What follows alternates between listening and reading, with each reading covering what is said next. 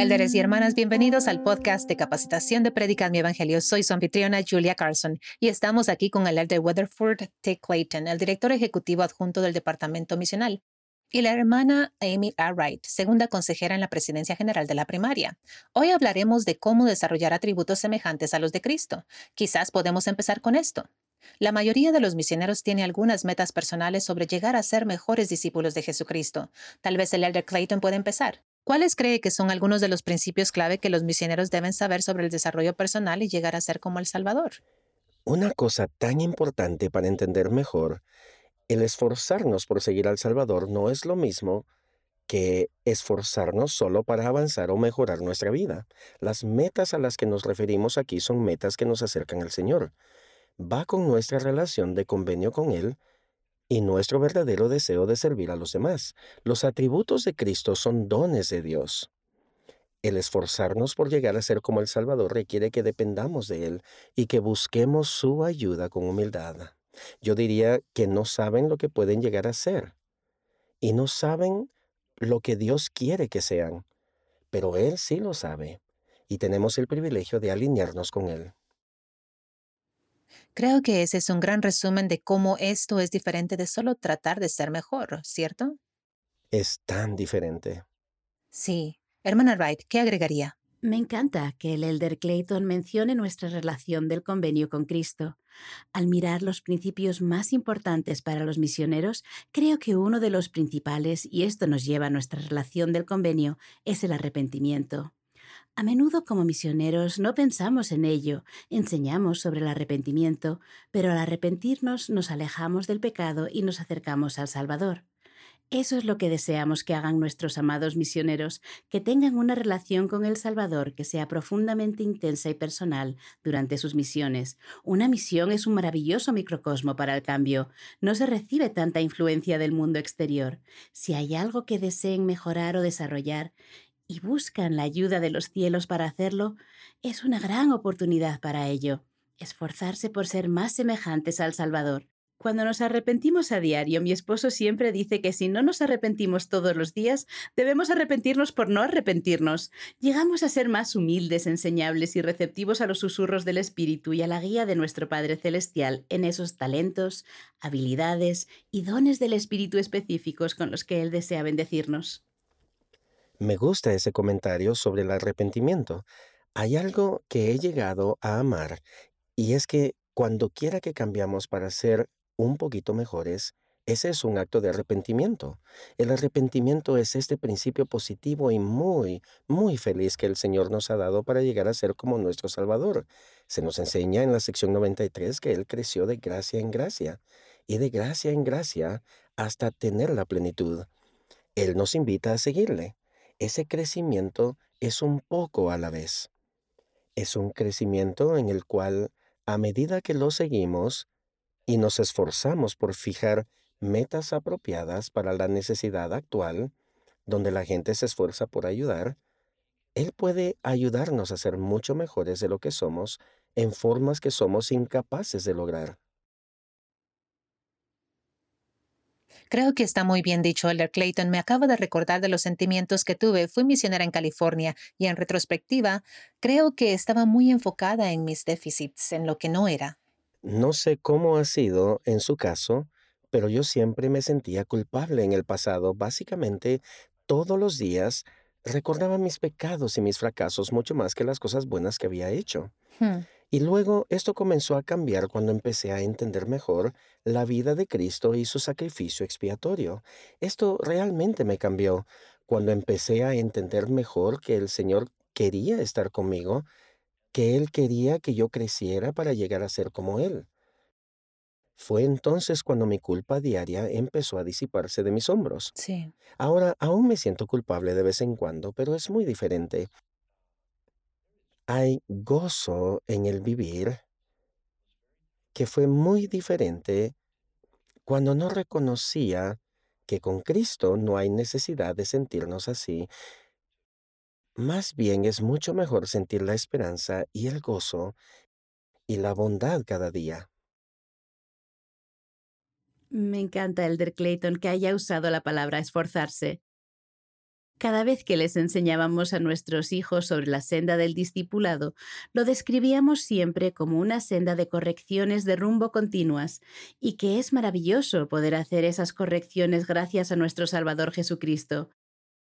Mientras usted hablaba sobre el Salvador, pensé en lo que dice en Mateo, cuando Él nos manda: «Sed pues vosotros perfectos, como vuestro Padre que está en los cielos es perfecto». Después, cuando visita a los niños maravillosos en la antigua América, después de su resurrección, tras haber cumplido con todo lo prometido, entonces Él dice: «Quisiera que fueseis perfectos, así como yo, vuestro Padre que está en los cielos, es perfecto». Y lo que esto me enseña es que no se puede obtener la perfección para mí en esta vida hasta después de mi resurrección, y el Salvador es una parte fundamental en ese proceso. Que no es tan solo ser perfecto, sino perfeccionado, que es un proceso continuo de estiramiento, aprendizaje y correcciones de rumbo. ¿Puedo hacer un comentario sobre eso? Me encanta eso. Esta idea de corregir el rumbo me suena a arrepentimiento, que cada vez que corregimos el rumbo para estar más en la senda que el Señor desea para nosotros, nos estamos arrepintiendo, lo cual es hermoso. En el griego, la palabra perfección, sed pues vosotros perfectos, en Mateo 5, significa estar terminados o completos. Él no se consideró así en ese momento hasta que resucitó. Es mucho más sano pensar en el crecimiento, no en el sentido de ser perfectos, sino en el sentido de trabajar para lograr estar terminados en Cristo, completados en Cristo. Sí, entero y completo, es hermoso, tan bello. Me encanta eso también para los misioneros. El privilegio de representar a Salvador no es un prerequisito para ser perfecto como Él. Ya tocó un poco este tema, pero me encantaría saber cuáles son algunos de los desafíos que siente que enfrentan los misioneros al tratar de crecer y desarrollarnos y cuáles son algunos de esos desafíos. Creo que uno de los mayores desafíos es el de compararse con otros misioneros. Oh, sí. La comparación es el ladrón del gozo. Me encanta cómo en Doctrina y Convenios capítulo 46 aprendemos sobre los dones del Espíritu y cómo a algunos les es dado uno y a otros otro, para que así todos se beneficien. Así que unos pueden tener el don de la fe para ser sanados, mientras que otros tienen la fe para sanar. Es interesante que son dones distintos, pero obtenemos el mismo resultado. Y como sabemos, nuestro Salvador Jesucristo es la personificación de todos los dones espirituales. Ese es el carácter de Cristo. Pero Dios nos otorga dones únicos, específicos y diferentes a cada uno de nosotros con un propósito. Y luego en las Escrituras leemos que es para que todos nos beneficiemos para bendecir las vidas los unos de los otros. También creo que es para que nos necesitemos mutuamente. ¿No es ese un bello pensamiento? Que nuestro Padre Celestial desea que nos necesitemos los unos a los otros. Cuando miramos a los misioneros vemos compañerismos. Su compañero lo necesita a usted y usted necesita a su compañero. Así que debemos dejar de comparar nuestras debilidades con las fortalezas de alguien más, ya que ambos son necesarios para tener éxito. Me encanta esa idea, hermana Wright. Las diferencias entre usted y su compañero pueden, de hecho, acercarlos como compañerismo y al trabajar juntos con los diferentes dones de todos, pueden lograr más. Bueno, piénselo, un compañero puede tener un don natural para hablar con desconocidos y puede ser algo que llene sus corazones con gozo y que sea muy fácil de hacer, mientras que a lo mejor está teniendo dificultades para aprender el idioma o para enseñar, pero su compañero es un maestro fenomenal que es más tímido a la hora de hablar con los desconocidos. Pueden ver cómo se necesitan el uno al otro para tener éxito como compañeros al hacer ese contacto inicial y luego enseñar y testificar sobre Jesucristo. Qué gran perspectiva. Elder Clayton, ¿qué agregaría a eso? Me encanta. Esta es una gran conversación.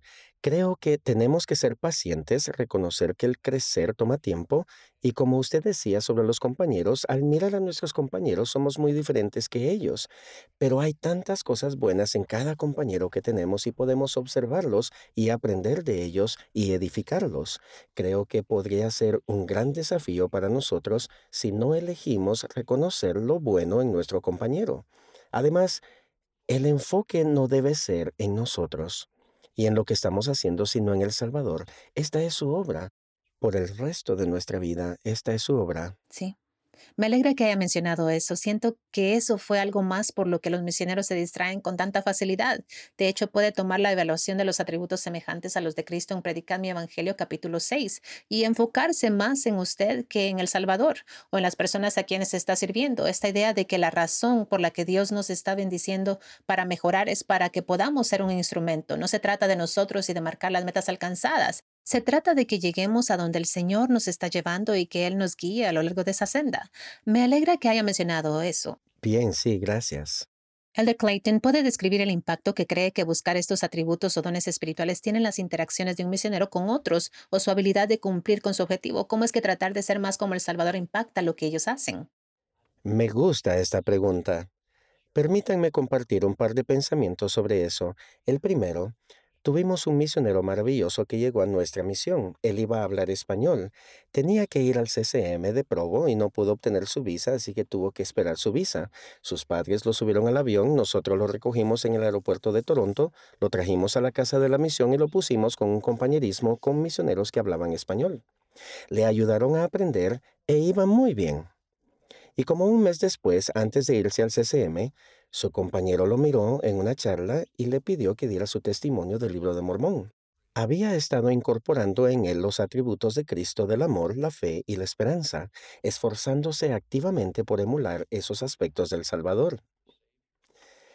Al dar su testimonio con tal vez 6 palabras que podía usar apropiadamente en español, con lágrimas rodándole por el rostro, dio su testimonio y cambió la charla completa, porque el espíritu de fe, esperanza y amor estaba presente en ese lugar. Las personas pudieron sentir cuánto amaba el libro de Mormón. Otro ejemplo del libro de Mormón que me encanta es la influencia del rey Benjamín en la ciudad nefita donde discursaba, hablando del Evangelio de Jesucristo y de la misión del Salvador, y que todos podemos ser salvos por él al acercarnos a él. Al final estaban tan conmovidos por ese atributo de Cristo que él demostró con su fe. La forma en que él pudo predicar con el Espíritu al grado de cambiar sus vidas y le dio la capacidad de aprender más del rey Benjamín en el capítulo 4. Sí. Me encantan estos ejemplos del libro de Mormón. Uno que me vino esta mañana, de hecho, estaba escuchando, solo habla de cómo si todos los hombres fueran como el capitán Moroni, los poderes del infierno se habrían sacudido. No dice hagan las cosas que Moroni hizo, sino que sean como él, tengan los mismos atributos o cualidades. Eso me da mucha esperanza que los misioneros podrían hacer cosas en muchas maneras buenas y diferentes, pero que las cualidades que desarrollamos como misioneros traen poder a nuestras vidas al tratar de servirle al Señor. Sea lo que sea que estemos haciendo, podemos hacerlo con humildad o fe o amor, como usted mencionaba. Solo un comentario sobre eso. Es tan importante entender que por cuenta propia, por nuestro propio poder personal, en nuestras propias características personales, nuestros talentos, ellos no cambian el mundo. Es cuando nos conectamos con el Señor y Él nos está bendiciendo con sus atributos para poder ayudar a otros a encontrarlo a Él, que sentimos el poder del cielo. Es tan hermoso saber que está disponible absolutamente para cada misionero sin importar las circunstancias. Cada misionero puede tener eso. Me encanta eso, Elder Clayton. Es muy profundo. Hermana Wright, ¿qué agregaría a esto? Yo añadiría que, como ya sabemos, la caridad es un don de Dios. Y el profeta mormón dijo que deberíamos orar al Padre con toda la energía de nuestro corazón para que su amor nos llene. Y recuerdo que hace unos años escuché al elder Holland decir que la verdadera caridad ocurrió solo una vez. Así que cuando el elder Clayton testifica de Jesucristo, y es todo sobre Jesucristo, me gusta porque no es solo su mensaje y su ministerio, sino su misión, que no solo santifica y redime, sino que nos permite ser más de lo que podríamos ser por nuestra cuenta. ¿Qué más han aprendido sobre fijar metas para el desarrollo personal para su propia vida, hermana Wright? ¿Qué diría al respecto? Creo que una de las cosas más importantes es fijarse metas alcanzables. Eso no quiere decir que no debamos esforzarnos, pero si una meta no es alcanzable, entonces no tiene sentido. Y sé que a veces los misioneros, con nuestro fervor, emoción y esfuerzo, queremos alcanzar las estrellas. Y eso es bueno, ya que a veces al intentar alcanzar las estrellas tenemos que darnos crédito porque al menos hemos despegado. Pero también es importante que haya metas que se puedan llevar a cabo, a fin de sentir la validación y la confirmación del espíritu de que están haciendo las cosas bien. Un breve ejemplo, había una niñita muy dulce que decidió y oró y buscó revelación y guía de su Padre Celestial, que ella quería aprender a hablar chino. Sus padres eran muy sabios y dijeron, esa es una meta fantástica, esta es una niñita de 9 o 10 años. Deliberaron en consejo sobre qué pensaba hacer para lograr su meta. Ella decidió que deseaba aprender a hablar chino con fluidez en una semana. En vez de eliminar esa meta, sus padres dijeron, muy bien, ¿cómo te podemos ayudar? No pasó mucho tiempo, quizá 1 o 2 días, cuando ella se dio cuenta de que no iba a ser posible. Así que cambió su meta y decidió que aprendería una nueva palabra en chino cada día. Eso también resultó ser difícil y entonces se convirtió en una palabra a la semana. Se dio cuenta de que era un proceso para toda la vida, que está bien ajustar las metas y, como dijimos antes, hacer correcciones de rumbo y buscar continuamente la guía y la dirección de nuestro Padre Celestial para lograr esas metas. Me parece que los padres fueron increíblemente sabios al permitirle aprender un principio tan maravilloso a una edad tan temprana. Me encanta esa pequeñita porque soy muy similar. Por supuesto, yo pensaría que puedo aprender chino en una semana. De hecho, hay misioneros que quizá desean poder aprender chino en una semana. ¿Otras ideas? ¿Algo más que les gustaría agregar? ¿Qué le dirían a un nuevo misionero al fijar metas personales y tratar de ser como El Salvador? Si pudiera agregar solo algunas cosas, primero, para los nuevos misioneros, asóciense con El Salvador. Número 2, recuerden, aún no están terminados. Número 3, sean una esponja. Están allí para aprender. Número 4, sean auténticos al aprender y sean fieles. Luego, cuando cometan errores, ríanse, aprendan de ellos. A los entrenadores les diría, asóciense con El Salvador. Recuerden que ustedes no están terminados tampoco. Sean amables, halaguen liberalmente. Ayuden a su compañero a aprender cómo buscar atributos para ayudar a otras personas, no solo para su propio crecimiento, pero existen con un propósito. Entonces, realmente ayuden a su compañero a tener éxito. Aprender es un talento. ¿Cómo ayudan a otras personas a crecer? Esas son grandes perspectivas, elder Clayton. Hay tanto en qué pensar ahí. Hermana Wright, ¿qué agregaría? Para los nuevos misioneros, ¿qué les diría sobre las metas personales?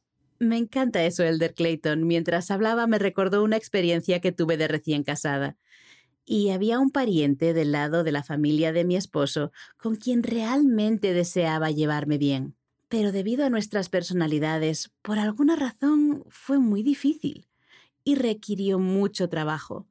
Y esto es tras pasar varios años esforzándome y tratando de entablar una relación con esta persona. Era importante que nos lleváramos bien. Así que una vez que volvimos a Utah y estábamos cerca de un templo, yo ya iba al templo cada viernes con mi querido esposo, pero quería ir a solas cada martes con la intención de arreglar y fortalecer esta relación.